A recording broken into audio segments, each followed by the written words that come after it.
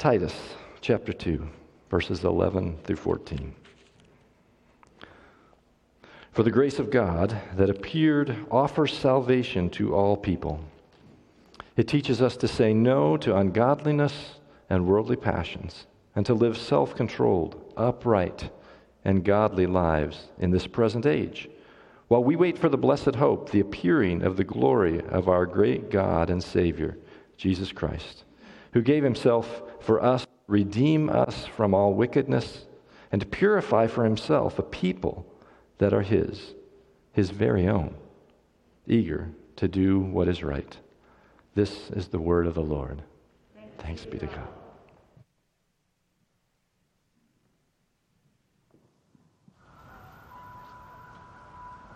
The city that surrounds me seems broken beyond repair.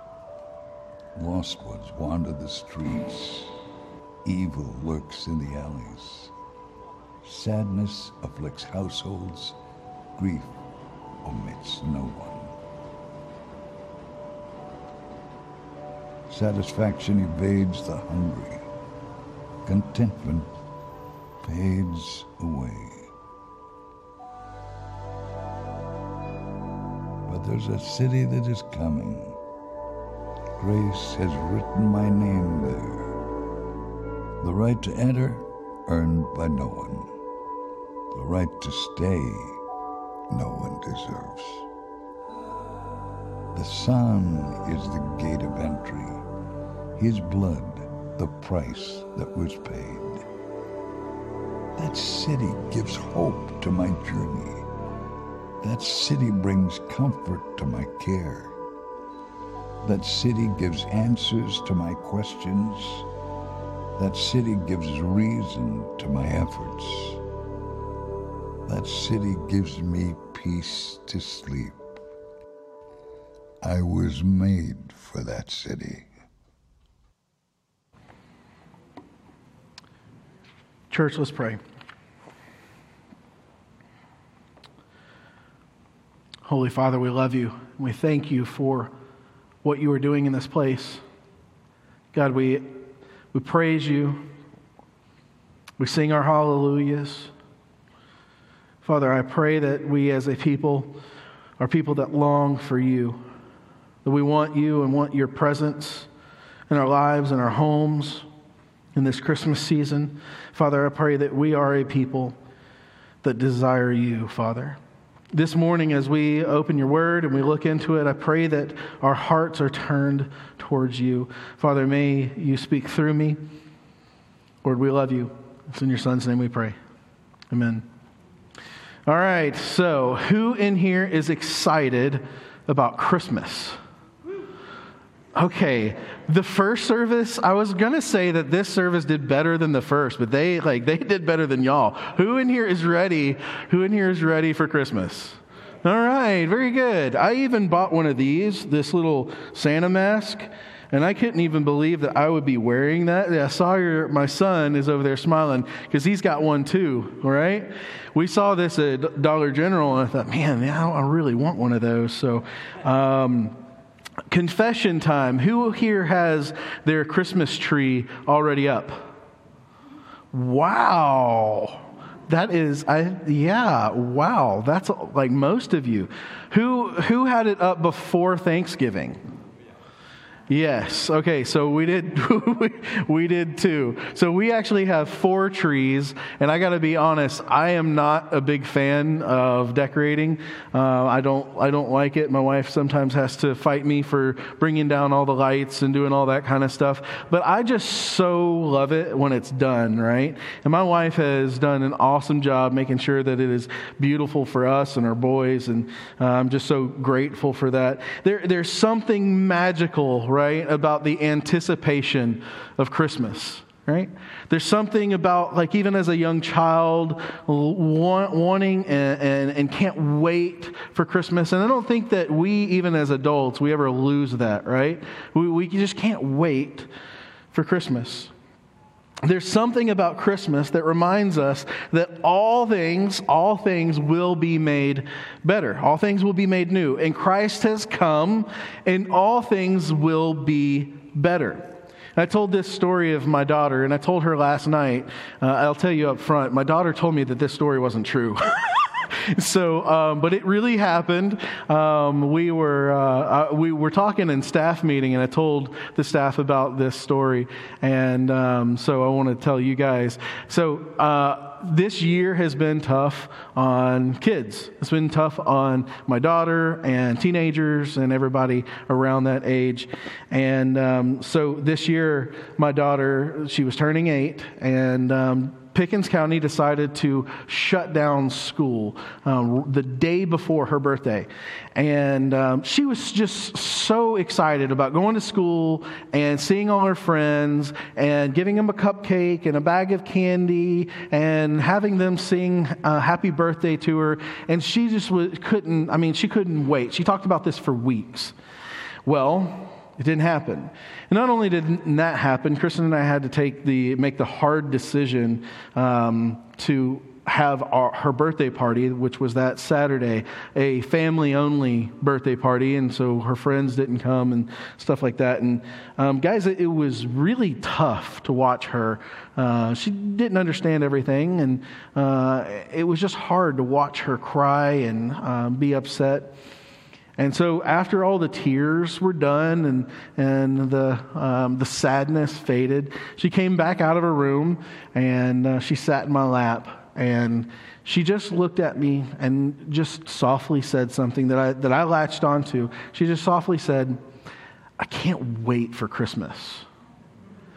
And hearing something like that from an 8-year-old isn't surprising, all right? Kids want Christmas to be here. We're all excited about Christmas to be here. But there was something different. There was something different this year about my daughter saying, I can't wait for Christmas. I could hear it in her voice. I could see it in her eyes. And I could tell that she knew that if she could just make it to Christmas, things would be better. All these things that had made her depressed and had upset her so much, they would fade away. And for this little girl, she needed Christmas and everything good that comes with it. She couldn't wait. And church, I submit to you this morning that you and we need Christmas this year. We need Christmas.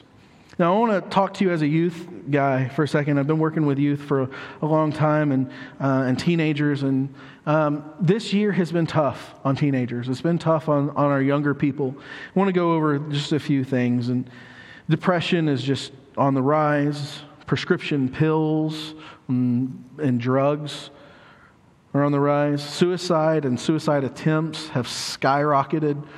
Guys, this Halloween alone, October 31st, in one hospital in a 12-hour span, there were 8 suicide attempts from teenagers that came into one hospital. That was in San Francisco. 8 in one 12-hour span. The depression and the darkness is here.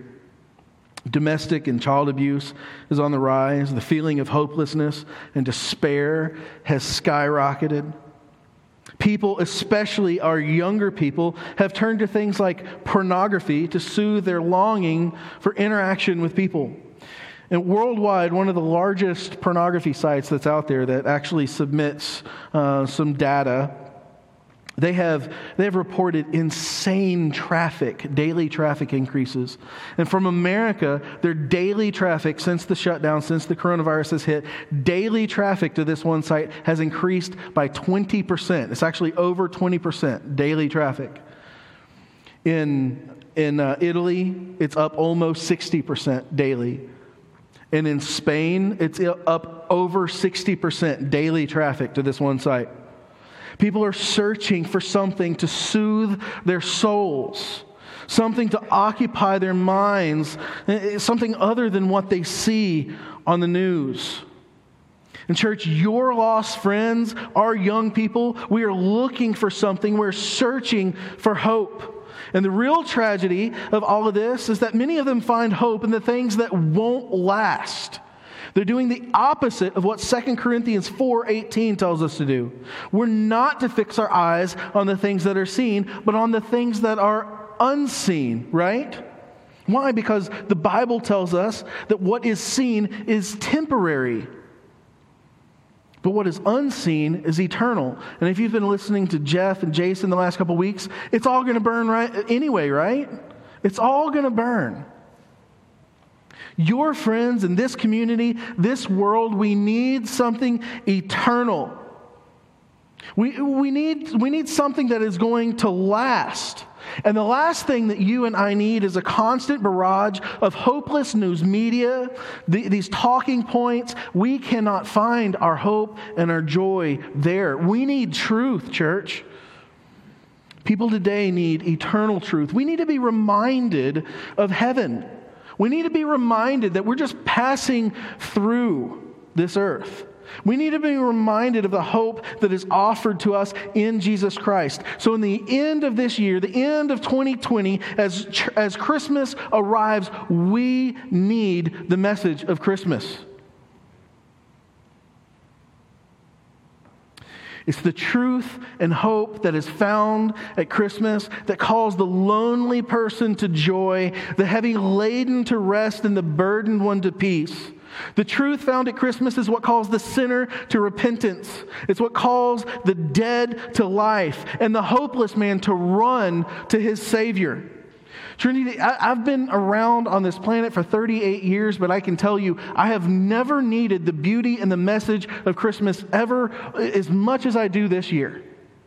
I need to hear the message of Christmas. I think we all do, right? I need to know that you can fill in the blank of what this is. All this that we're going through here, this isn't the end. This isn't all that there is, right? There's so much more waiting for us. There's so much more than what we can see with our eyes. And Christmas reminds us of this promise. It reminds us that if we hold fast, we can just make it to Christmas, like my daughter thought in her mind. If we hold fast, there is so much more to come. And you know, one of the greatest tragedies of all this political mess that our country is going through is the most difficult thing for us as American citizens is to figure out what is true, right? What is true? In our culture and in our environment today, it's hard to know what is true and what is false. It's hard for citizens to know what's true about the things that are even going on in their own country. But guys, listen. This is where it gets good. As citizens of heaven, as citizens of the kingdom of God, you know the truth. You know the eternal truth. We have the truth. We have the eternal truth. And I may not know exactly who won this election. I may not know all that, but I know who wins in the end. And I know the one who came. And I know that he will be coming again. And he has won. And my hope and your hope, I pray, is in him. Place your hope in Jesus. So we may have political leaders that will lead us astray. We may have news outlets that don't exactly tell us the truth. But God will never lie to us. His word will never lie to us. I want you to look at Titus 1 and 2. This is the very beginning of Titus. It says, Paul, a servant of God and an apostle of Jesus Christ, for the sake of the faith of God's elect and their knowledge of the truth, which accords with godliness, in hope of eternal life, which God, who never lies, promised before the ages began. Now, church, you may see this as a small point to make, but guys, it is actually a huge, huge point to make. Your God, our God, the God of the Bible, the God that we serve, He will never lie to us. I want you to think for just a second how scary that would be if we did have a God that just would lie to us occasionally. We couldn't trust. That's a terrifying thought. Our God will never lie to us. And when we read the introduction that Paul has here in Titus, he's basing his entire letter on this one truth, that God will never lie to his people. Everything that he says is true. He can be trusted. And it's such a contrast to our day today, correct? It's such a contrast. It's hard to trust anyone. But it's also a contrast to Paul in his day. You see, we read here that there is a reason why Paul is saying who never lies. There's a reason why Paul starts this letter that way to Titus. We see in verse 5 that Titus is in Crete. Now, Paul had left him there to help organize the churches and appoint elders. But Crete had a reputation. And in Titus 1:12, Paul quotes one of their poets, one of their writers that is from that land. And this is what he says. One of the Cretans, a prophet of their own, said, "Cretans are always liars, evil beasts, lazy gluttons." Paul is starting his letter to Titus, and he says, "Titus, I know that you are living in a land where no one can be trusted. And it seems like they are all liars. But Titus, I don't want you to forget. I don't want you to forget this, that your God will never, ever lie to you." You know why this is so important and why Paul starts here? Because you and I cannot have hope in something that we don't trust. You and I cannot have hope in something that is not trustworthy. We can't place or shouldn't place our trust in something that isn't real. And our hope is not built on fables. Our hope is built on the truth that the grace of God appeared to all mankind. Our hope is the only hope the world will ever know. Now listen to me close here. Our hope is not just our hope. Let's look at the verse. Titus 2:11, it says, "For the grace of God has appeared, bringing salvation for all people." Hear what it says? It says all people. Well, now, let's look at what this means. Christmas is not just for us. Guys, this message of Christmas is for everyone. And church, I'm going to beg you this year not to shy away from spreading the good news during Christmas. And you may have some neighbors down your street, or you may even have a family member that we call Scrooges that don't want to hear the message of Jesus and don't want to see your bright lights and don't want to see your Christmas tree up. But guys, spread the good news of Jesus. They need to hear it. This is the hope for all men. Don't shut your mouth. Open your mouth and spread the good news. Spread the good news. Church, I'm just going to beg you, this year, make it a commitment to you and God that you will share this news, the beauty, and the message of Christmas with someone that you know and you love. Now, the word appeared in this verse is the word epiphaneia in Greek. And no doubt that you probably recognize already where we get our word epiphany. It's from that. And in ancient Greek literature, this word was used to describe what happens when the dawn comes up and the sun rises and dispels the darkness of the world. And what Paul is saying here is that at the birth of Jesus, the epiphany of God's grace suddenly burst into the world and dispelled the darkness and offers salvation to everyone. Some people have used this verse right here to argue for universalism, and that's the idea that God will save all men or every single person. Just read it. You can read it. It says, "For the grace of God has appeared, bringing salvation for all people." And this is not what Paul means right here. Paul is showing that God's grace is a worldwide thing. Jesus didn't come for just one ethnic group, right? He came for people of all mankind, all tongues, tribes, and nations. The truth is that many people reject Christ appearing. People often reject this light of grace that has come to us. Let me show you. There's a really popular passage we're all going to know, John 3:16. So, yes, it is true that God so loved the world that he gave his only begotten Son, that whoever believes in him should not perish but have eternal life. Yes and amen. That is true. But it is also true, if we look 3 verses later, we see that men reject this Savior. It says, and this is the judgment. The light has come into the world, and people loved the darkness rather than the light because their works were evil. They loved the darkness rather than the light. And I want you to get the picture that is painted for us. And have you ever been in a dark room for a while, and then somebody comes in and you're not ready for it, and they flip on the lights, and what's the first thing that you do? You hide your face, you say, ouch, that hurts. Like, and you want them, you yell, hey, turn it off, turn it off, turn it off. It hurts because the light hurts us. We simply want the light to go away. And God's light of grace and holiness, it has appeared, and people's evil deeds are exposed. And they simply want the light to go away. And we got to be honest, because we felt that same way too once, right? When our sins were exposed, and we were convinced that we were a sinner for the first time and in need of a Savior. Sometimes the light hurts us to heal us.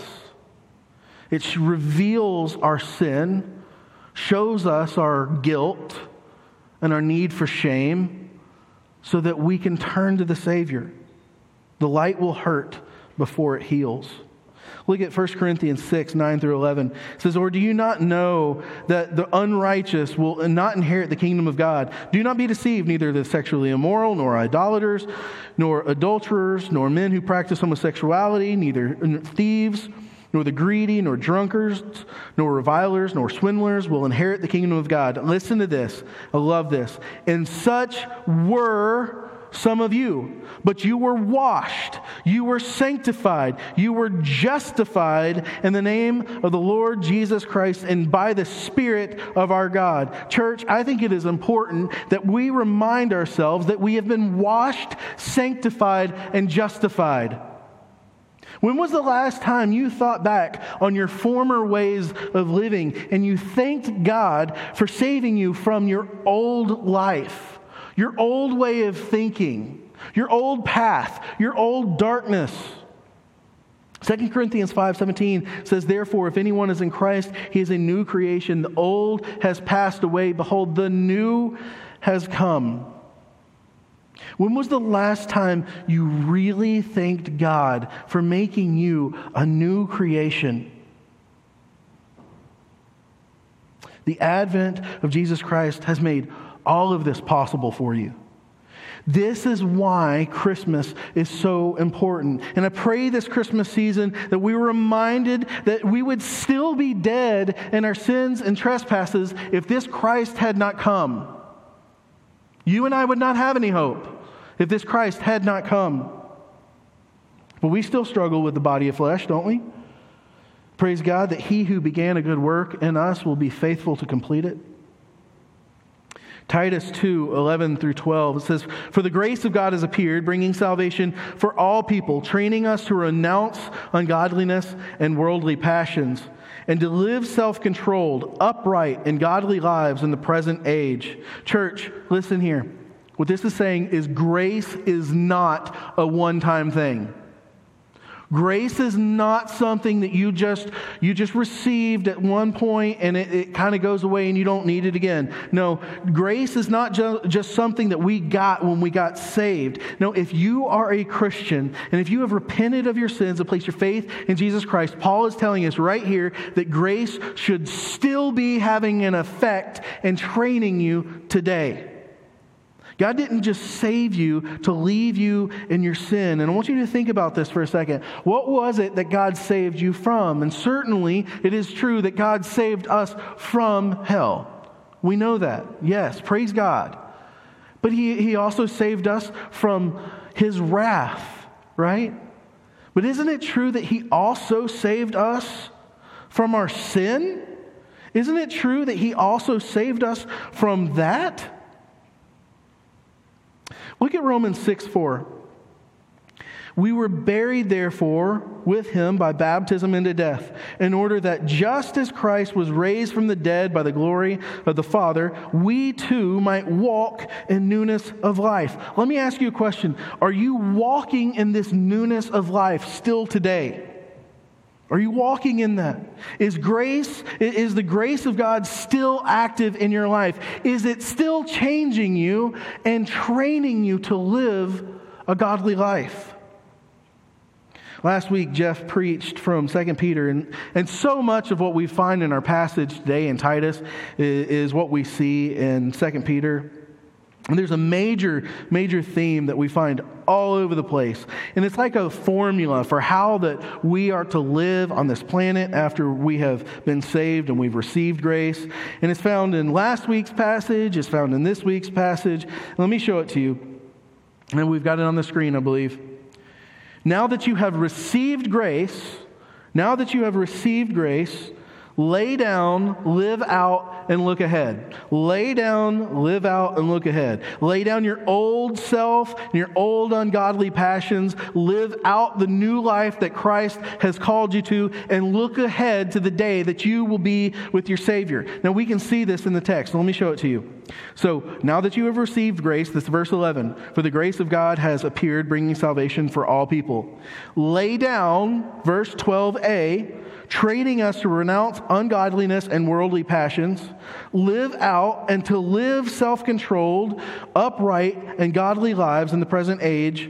In verse 13, look ahead, waiting for our blessed hope, the appearing of the glory of our great God and Savior, Jesus Christ. Now, if you're like me and you like things to be simple, because I get confused a lot about things, this formula is simple, and there's no need to complicate this formula. And have you ever wondered, God, what do you want from me? What is my purpose? What is it that you want me to do? Well, guys, this is a great place to start. Lay down your former way of living, live out a pure and holy life that God has called you to, and with joy, look ahead to the day that you will be with your Savior. And this is the daily task of the believer. This is not just a one-time thing. This is the daily task of a believer. We look at Isaiah 54. It says, "The Lord God has given me the tongue of disciples, that I may know how to sustain the weary one with a word." This is the living out, right? This is the doing good works. This is the spreading the good news. Later on, that verse, he says, "He awakens me morning by morning." He awakens me morning by morning. He awakens my ear to listen as a disciple. This is the laying down. This is the heeding and obeying God's word instead of our own word. This is morning by morning. We're laying down, living out, looking ahead. Laying down, living out, looking ahead. Laying down, living out, and looking ahead. This is what we do. And when we find ourselves in a spiritual rut, oftentimes we can look back and it's one of these things that are a little wonky. When we find ourselves in a spiritual rut, it's one of these things that we're not doing. We're not either laying down, we're not living out, and we're not looking ahead. Church, this is what grace can do in your life. Grace will cause us to put down the things that you once loved and pick up the things that you once hated and give you a desire to be at a place you've never seen and only read about in an old book.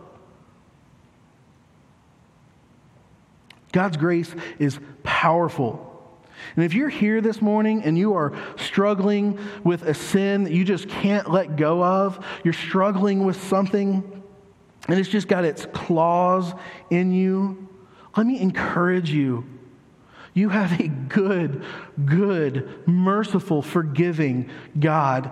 Don't lose heart and don't give up. The grace that is inside of you, that is still active in you, it is a powerful Powerful thing. And I want you to see how powerful it is. In Romans 8:11, it says, if the Spirit of Him who raised Jesus from the dead dwells in you. I want you to hear that again. If the Spirit of Him who raised Jesus from the dead dwells in you, He who raised Christ Jesus from the dead will also give life to your mortal bodies through His Spirit who dwells in you. For the believer out there that is struggling with their sin, guys, don't give up. Don't give up. The same power that raised Jesus from the dead dwells in us. There is power there. That power, that grace is alive within you. One of the greatest Christmas presents that we could receive is the freedom from the power and the enslavement of sin. And guys, that is offered to us. That's offered to your family members. Oftentimes we hear of parents that are struggling with their kids that have gone off a wayward way. Guys, pray for them. There is power. There is power for them to come to Christ. This message is for them. Don't forget that in Christ, a loved one, a family member, a friend, they can come to Him. Don't give up. There is hope for freedom from sin. Now, Paul doesn't go into great depths about what types of things we need to be laying down right here, or even what types of things need to be lived out. Paul, just in very general terms in our passage, he simply says that grace trains us to renounce or lay down ungodliness and worldly passions. And he goes into great depths of this in other places. So we can look at Colossians 3:5, put to death, therefore, what is earthly in you, sexual immorality, impurity, passion, evil desire, and covetousness, which is idolatry. Now, these are certainly some of the things that Paul means by worldly desires, but I think there is a bigger picture that Paul is trying to get us to see here. Now, what I want you to see is that Paul is calling us to live on a higher plane. Paul is calling us not to act the way that other people act, but according to God's attributes. Paul is calling us to have heavenly passions and not earthly ones. Do I have any hymn lovers in here? Who likes old hymns? I love old hymns. And as I was studying this passage, as I was reading this passage, a really old one came to me. It's funny how that happens. If you're a hymn lover, there's sometimes where you're just like that, man, there's an old song that goes with this. And so one of them goes with this morning. Who has actually heard a song called I'm Pressing on the Upward Way? Okay, so I'm pressing on the upward way. This is verse 3.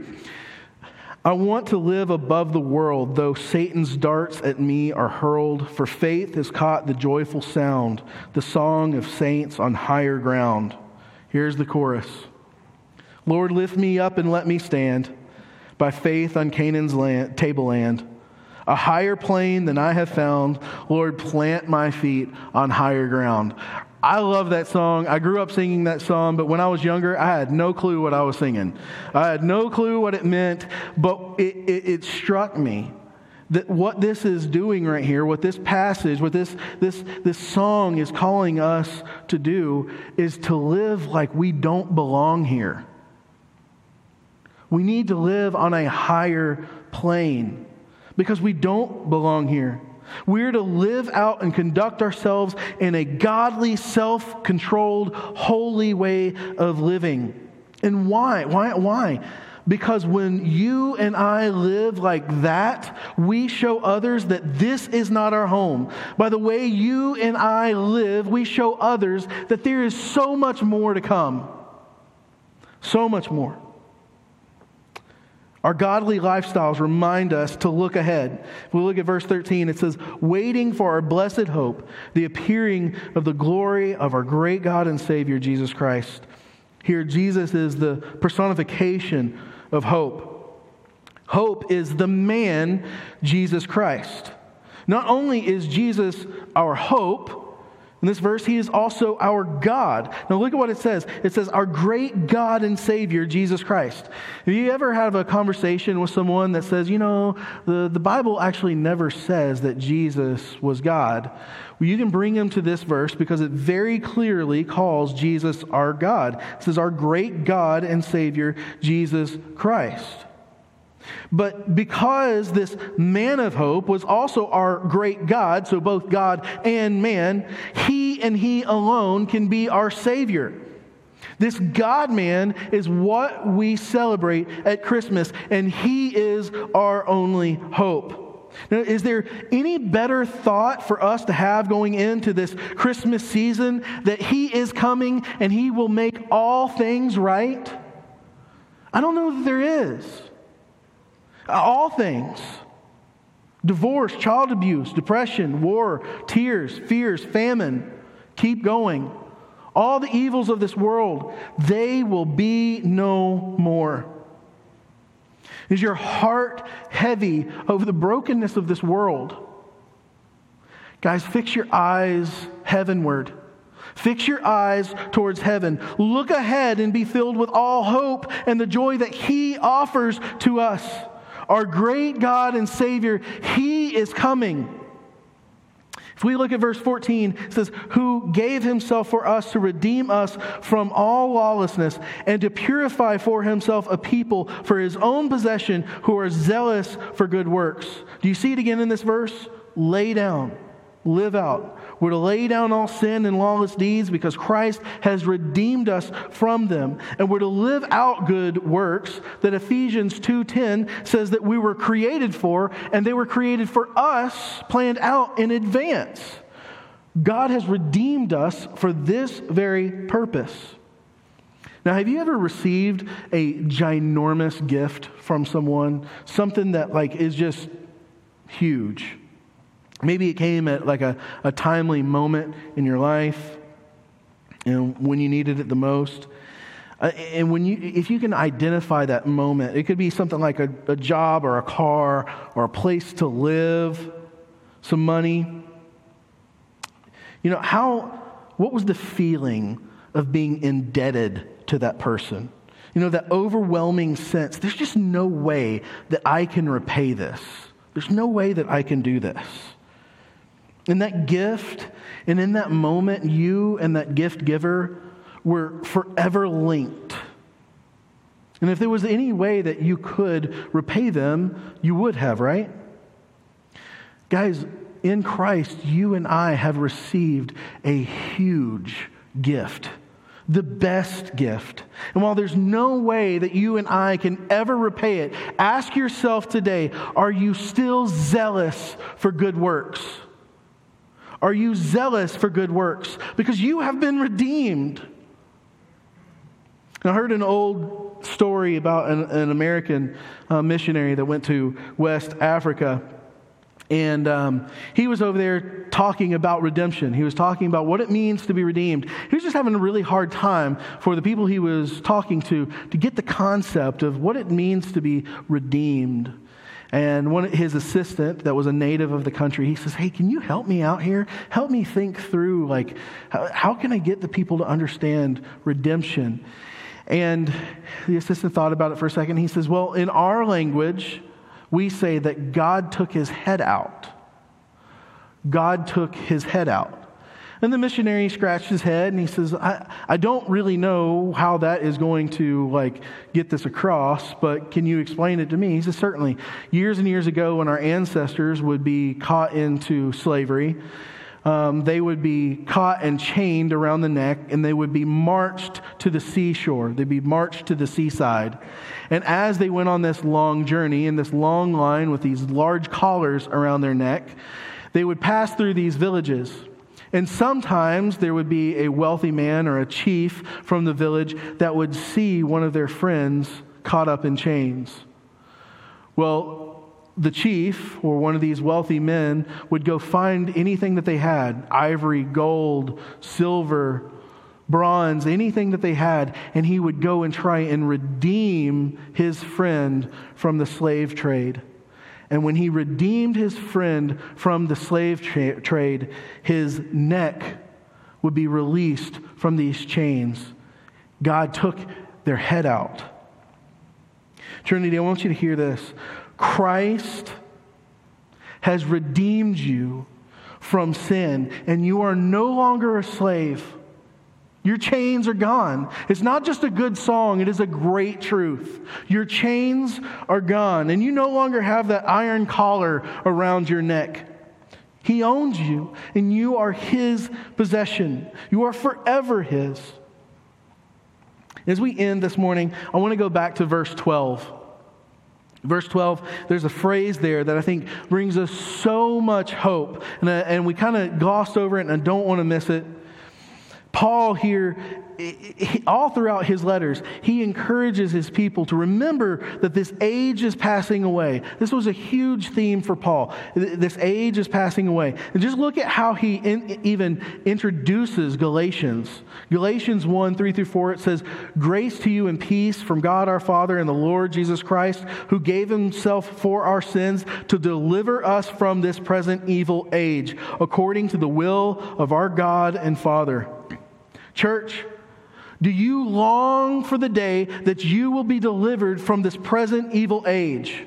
It is God's desire to deliver you from this present evil age. It is God's desire to deliver you from this world. And I want to encourage you this morning to fix your eyes and your thoughts on heaven, which is your eternal home. Now, all throughout Scripture, we read of the great heroes of the faith. And in chapter 11 of Hebrews, some people call it the Hall of Fame of faith, or Hall of Fame of heroes. The author of Hebrews tells us of these men. It says Abel, Enoch, Noah, Abraham, and Sarah. The chapter also calls us to remember their ways and walk in them as an example as a way for us to live. Now in chapter 11, it also does something remarkable. It says they were all seeking a homeland. They were all desiring a better country. They all knew that they were citizens of a far greater land. Look at what Hebrews 11, 13 through 16 says. It says, these all died in faith. So all these people that I just mentioned to you, Abel, Enoch, Noah, Abraham, Sarah, they all died in faith, not having received the things promised to them, but having seen them and greeted them from afar, and having acknowledged that they were strangers and exiles on the earth. For people who speak thus make it clear that they are seeking a homeland. If they had been seeking that land from which they had gone out, they would have had the opportunity to return. But as it is, they desire a better country. That is, a heavenly one. Therefore, God is not ashamed to be called their God, for He has prepared for them a city. Trinity, as you sit here this morning, do you hope and pray for another country? Do you hope and pray for another city? Are you just passing through? Do you realize that we're just strangers and exiles passing through? Are you sick for your homeland? This Christmas, I pray that you don't lose hope. Our Savior has appeared, and He will appear again. There is a city coming. And by God's grace, if you have placed your faith in Jesus Christ and repented of your sins, by God's grace, grace has written your name there. The city that surrounds me seems broken beyond repair. Lost ones wander the streets. Evil lurks in the alleys. Sadness afflicts households. Grief omits no one. Satisfaction evades the hungry. Contentment fades away. But there's a city that is coming. Grace has written my name there. The right to enter, earned by no one. The right to stay, no one deserves. The Son is the gate of entry. His blood, the price that was paid. That city gives hope to my journey. That city brings comfort to my care. That city gives answers to my questions. That city gives reason to my efforts. That city gives me peace to sleep. I was made for that city.